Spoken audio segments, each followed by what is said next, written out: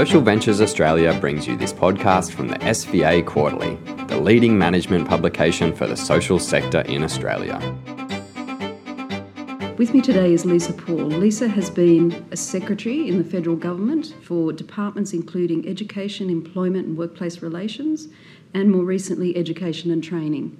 Lisa is also a board member of SVA and now has a variety of interests across the social and other sectors. Hi Susan, great to be talking with you. Lisa, you've worked at that very high level in government, and in that time you've had national responsibility for all aspects of education, from childhood, early childhood, through to postgraduate research, science, as well as employment and workplace relations, including advising government on all these matters. You've had an enormous job. You've managed billions of dollars in budget and thousands of employees in the service of Australia's citizens, while balancing the demands of changing policies and the competing demands of politicians day to day. Can you describe a day in your life as a secretary? It's all flooding back now. I've not been one since February 2016, but I was one for 11 years. A typical day was never typical.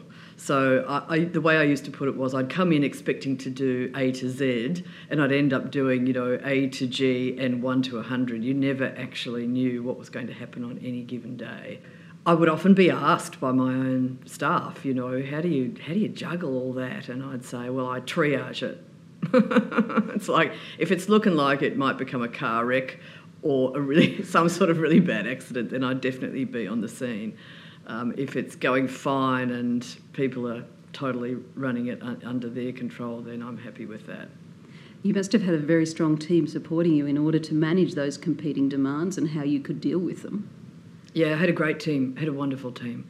And when I became a chief executive, I realised that was the number one thing that was lonely, and that is to make that most senior staffing decision, because no one can help you. A government secretary doesn't have a board, doesn't have a chairman. It's really up to you. And I was blessed with wonderful, wonderful people, all of whom were worthy successors to me. So with all that busyness going on around you and a great team, how did you maintain your vision as a leader of such big, important departments? How do you deal with those conflicting demands and all those things going on, but still be very focused on what you and the department needed to achieve? Yeah, that's an awesomely good question. Over time, I really reflected deliberately on what my role was and decided that my role was to be number one policy advisor to the government of the day, and I worked for 5 Prime Ministers and 9 Cabinet Ministers in the 11 years, and many other ministers, to be number one policy advisor. So I would advise sometimes privately, sometimes with other people, sometimes with stakeholders, usually the minister that I worked to, or the Cabinet, or the Prime Minister, on an issue, a long-term policy issue, an urgent issue, could be anything. I might be advising on policy, on strategy, or on tactics. So that's the upwards. Then there was the downwards, and that was the chief executive role. So absolutely traditional chief executive of a large corporation, and I loved that role. So being a leader of people. And then outwards to stakeholders. So the number one representative of the department. And all those roles are quite different. And then I defined my leadership. So I consider, it was based on some Australian research from the 1990s actually, where a researcher had surveyed Australian workers and asked them, what do you want from your leaders? And they'd said, we want 2 things. We want someone who can describe the strategic direction. Where are we heading? And secondly, we want our leaders to care for us in a genuine way. And I worked on those definitions of leadership for my entire career. And I talk about that definition of leadership when I give speeches on leadership and so on. And it informed everything I did. It informed, for example, that when we considered senior executive remuneration advancement, 50% of advancement was based on actually getting the outcomes, achieving the strategic direction, but 50% of advancement was based on what were they like as a leader and what did their staff say about them. and their stakeholders. And I'm absolutely positive that that second 50% raised the bar of leadership. And just decent behaviour, decent, courteous, respectful, consistent behaviour, which I think is the essence of leadership. I thought a lot about culture. So as a leader, I'm a culturalist, not a structuralist. In other words, you can work with a crummy structure if you've got a great culture, but you can't get around in front of a great structure if you've got a bad culture, a toxic culture. So that's one thing. And then lastly, what do I stand for? And through my whole secretaryship, I decided that I stood for Indigenous business being everyone's business. I started every speech in that way. We focused everything we did on Indigenous recruitment, retention, advancement. And at one stage we had 6% of our people being Aboriginal and Torres Strait Islander Australians. Fantastic to hear. It sounds like you thought quite deliberately about the type of leader you wanted to be and the things you wanted to share with your people. Absolutely. I reflected more and more on it actually as the years went on. But it was the thing that would wake me up earlier in the morning. So I was really good at switching off at night because you kind of have to look after yourself in these positions. But in the morning, if there was something that I really, really needed to think about in this area, like how do I define a new culture when I had to create a whole new department on a change of government, then I would wake up earlier and earlier thinking, how do I define this culture and how do I define it to the people when I go out there in this new department, just as an example. That's really interesting and flows really nicely into the next thing I wanted to investigate with you, and that's around motivating a large team around common purpose, particularly on that culture point, but also when you have those changes of government and so many organisational changes as a result. I reckon every 6 months we had what would be considered in private sector a merger or acquisition thing go on. In government, we'd call it machinery of government change, okay? And it becomes a verb and a noun and an adjective, and people get mogged. And anyway, this would go on almost constantly, and it can be quite wearing for people. A lot of people don't like change. So my technique for dealing with it was to explain really clearly why it was happening, why the government had made this decision to add something to us or to take something away or to change our structure, or why there was a policy change. And what was in it for Australians and others? Why was the government of the day choosing to do this? You've got to give context. And they're always going to be doing it for a reason. It's never random. So what was it? And so people would say, oh yeah, okay, I get that. I understand why this change is happening. But change is always hard. So then the next thing is, how do you communicate it? And how do you let people express their anxieties about it?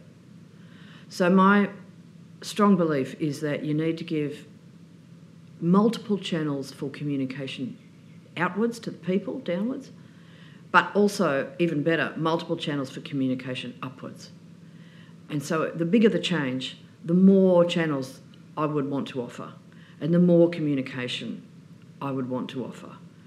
And quite frankly, you can never communicate enough.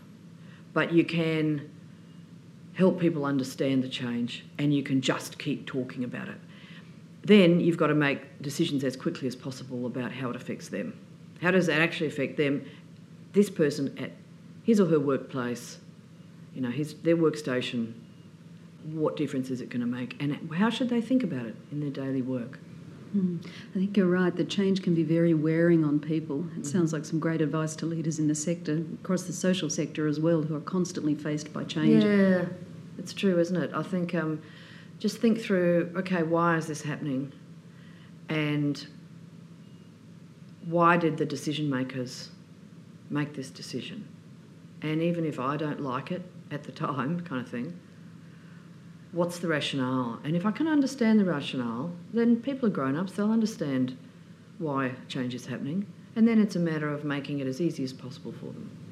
And I think you're touching on something that's common to both government and the social sector, and that very deep attachment to purpose that people have, either through their departmental work or in the sector through whatever organisation they choose to work with. Yep, I totally agree. And so one thing I would say when I would talk about leadership is, in describing the strategic direction as being one of the two planks of leadership, it's incredibly important to describe the destination. Where is my team heading? where is our work heading? Where's my work heading? Where's my section's work heading, my group's work heading, my bigger the department? Where's the department heading? Where's the department sitting in the Australian economy? Where's the Australian economy heading in the global economy? How are we all connected? How's my work connected to our vision? But when there's change, you have to describe the destination differently for every person in your team according to their style. Some people who enjoy ambiguity will just need the destination described. Where is our work heading? Some people will need simply to know that, yeah, okay, there's a bridge to this destination and it's got 6 lanes on it. Some people will need every brick in that bridge described, and you must know as a team leader what each of the people in your team need to cope with change. Focusing on your role as a secretary and leading such a big department, secretaries, it seems, have become more high profile and public. And how do you operate as a leader in that environment, not only managing all of those stakeholders that you've touched on, but suddenly having the overlay of public scrutiny as well? Yeah. I never chose to take profile. I would give speeches, but it would not be on government policy. It would be on leadership, women in leadership and so on, change management and so on. Sometimes I would give speeches on government policy, but I chose not to be in the media's eye. However, you are absolutely correct that government officials and particularly politicians are under incredible scrutiny. So there's been public scrutiny for ages and ages and ages at a higher level than in other sectors through things like Senate estimates, which is televised and so on, always ends up being headlines of some sort somewhere the next day. But these days with social media, it's just unavoidable. It's everywhere. And I actually have the greatest admiration for politicians because they are under incredible scrutiny and opinion setting, if you like, every minute of every day now. So now you've got the normal high level of scrutiny because governments are dealing with taxpayers' money in particular, added to the normal media scrutiny, added to technological change which allows media scrutiny to be ever faster and the media cycle to be ever shorter, added to social media, and the combination of all that means, yes, huge pressure, huge scrutiny, and not always fair judgments made on what's actually going on. You worked in a couple of areas that everybody's an expert on, particularly education. Everyone's been to school, so they know all about education. So that public scrutiny must have been very real. But at the same time, you were having to have a real impact on a couple of the key planks that reduce disadvantage across Australia in education and employment. How much capacity did you feel you had to really make a difference to those people in those sorts of areas? Well, actually, that's why you work in government. The capacity to make a difference is huge, just huge. And when we would survey our own staff, what kept them at work and motivated was always the capacity to make a difference. And I would occasionally, when I was really lucky, hear someone's story about the difference we'd made to their life. So indeed, one of my staff, who's my most senior my Indigenous leader, would tell his story about how some of our education programs back in the day helped him be the first person in his entire family to go to university, and the difference that's made to him, and then the difference that's made to his family, and the flow-on effects. I've heard stories about how breakfast programs in the Northern Territory helped get Indigenous women involved in their children's schooling by making breakfast, and then got them wanting to read the recipes for that, and then got them wanting to undertake adult literacy and the huge benefits of that for their own employment, let alone their kids' schooling. The stories are fantastic, and that's why politicians do it, actually, and that's why government officials do it too. It's a very similar motivation, though, of course, to the not-for-profit and social impact sector. You can spend all sorts of money on things that don't make a difference to people who are disadvantaged. And I love SVA because our focus is absolutely unrelenting on understanding through real evidence the ways to spend money for genuine change. You've touched on briefly there the system-wide impact, and certainly something that SVA believes in very strongly about how can we make the system better for more people. When you were working in government, you had a system, the education system or the employment system, etc., but must have been quite reliant on other departments around you and other bodies to get done what you needed to do. How did you as a leader operate in that environment when you needed lots of other people to help you get done what you needed to do? Well, particularly in the Federation, because almost everything that I did, especially in education, relied on state governments too. And some things relied on local governments, for example, occupational health and safety and workplace relations. But to get any reform, for example, creating the national architecture for schooling to create a body to do national curriculum and to do NAPLAN testing, which is now a body. That required all ministers of education around the country to agree, and it took a couple of years to get that through. It really takes time, and I think it takes trust.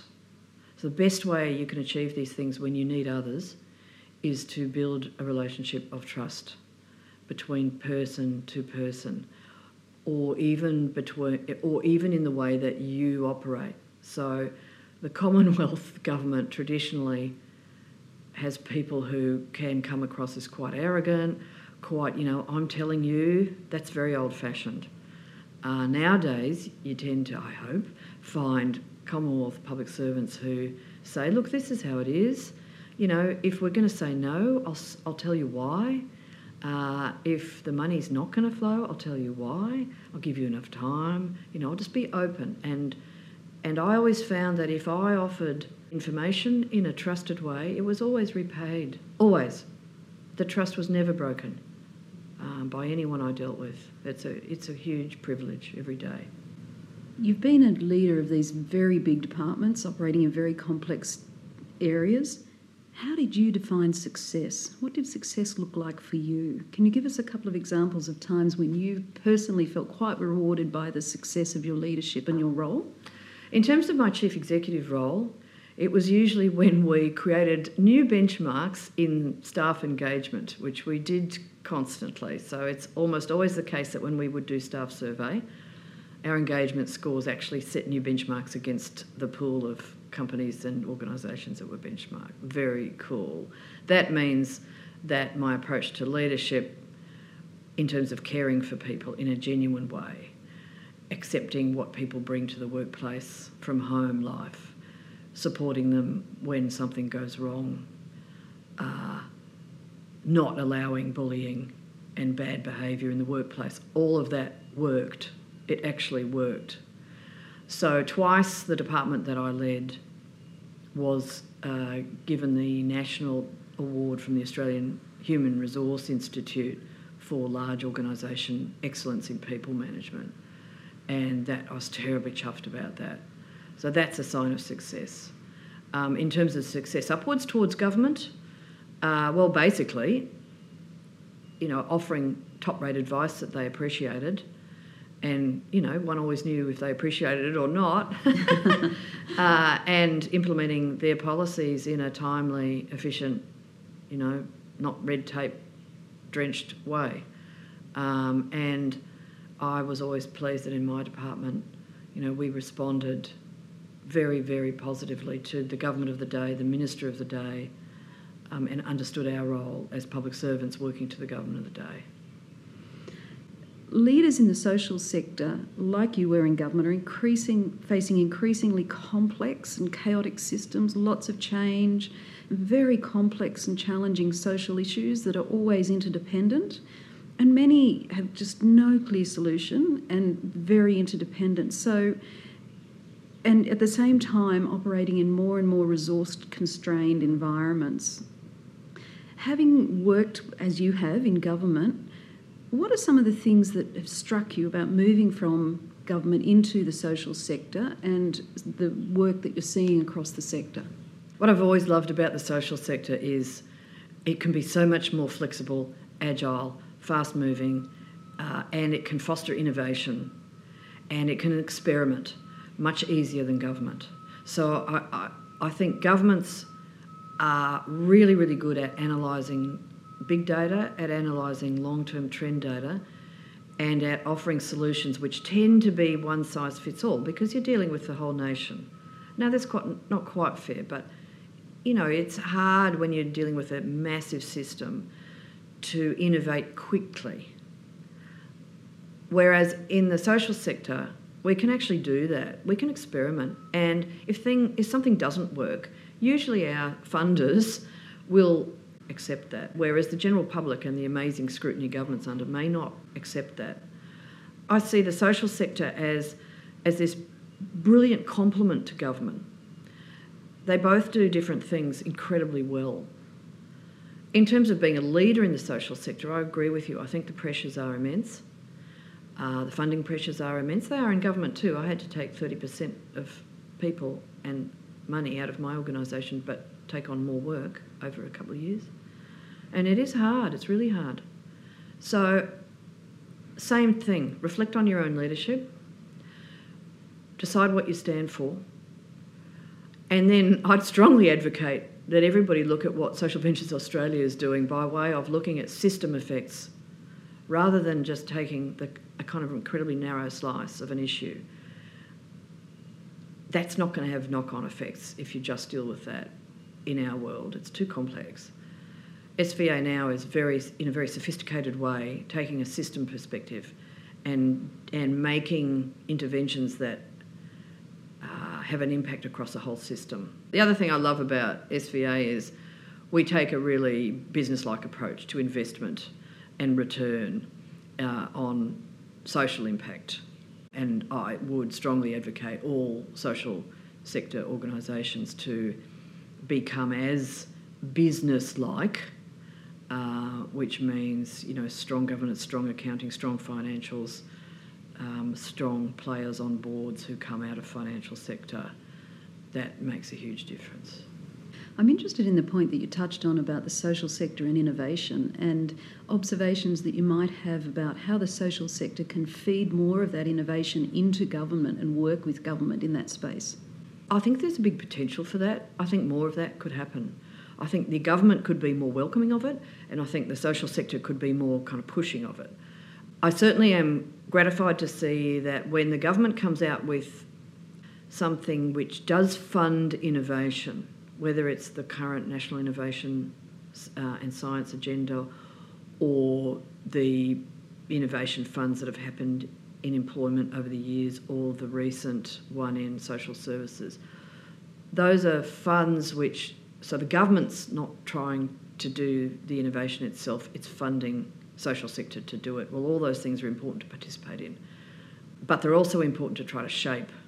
And I do think the social sector could be sitting down with government more frequently, forming relationships into government and supporting government to spend taxpayers' money most effectively, including by experimenting, including by being utterly clear about what works, and including innovative financial vehicles. Having moved from those public service roles and all that complexity and the learnings you bring from government, what do you see that you bring to the social sector? What sorts of things are you finding are of great benefit to the sector organisations you're working with? I don't quite know what to say. Well, obviously, information and insights about how government works is something I do talk about quite a bit because it's an arcane and mysterious thing. And, you have to have been there to really explain how decisions are made. So I find that's helpful. I hope that I offer some strategic guidance or at least support. And I just hope that because I've worked, I guess, my whole life in public sector and otherwise on disadvantage and addressing disadvantaged people's needs, I hope I can bring the right values and some knowledge of how to join the dots in the areas that we focus on. I would just have to endorse your answer. Having come from the government background, are there advice and insights that you'd offer to leaders seeking to drive change in this complex world, particularly across the social sector? I would say be really rigorous and analytical about focusing on the things that make a difference and understanding that every dollar is precious and must leverage more value than it stands for. That means knowing the evidence of what works in whatever sector you're working in, and then rigorously measuring impact of your own interventions in whatever social impact area you're working in a way that I was thinking about this and thinking, is it a sense of having rigorous compassion? You know, you really care about what you do, but in quite a business-like way. And lastly, I'd say as leaders, just reflect on the skills you might need to bring in, say in financials, in business approach, in understanding investment and impact, social return on investment. And for your own leadership, mentors can be very lonely, can't it? Mentors, champions, support groups, and having a sense of how you might need to scale up and down, and therefore how you manage change. Never forget your own professional development.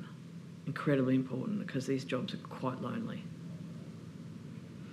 Thank you, Lisa. It's been an absolute delight to have you with us today. I've really enjoyed our conversation. Thank you. Related podcasts and articles can be found on the SVA Quarterly site, www.socialventures.com.au/SVA-quarterly/.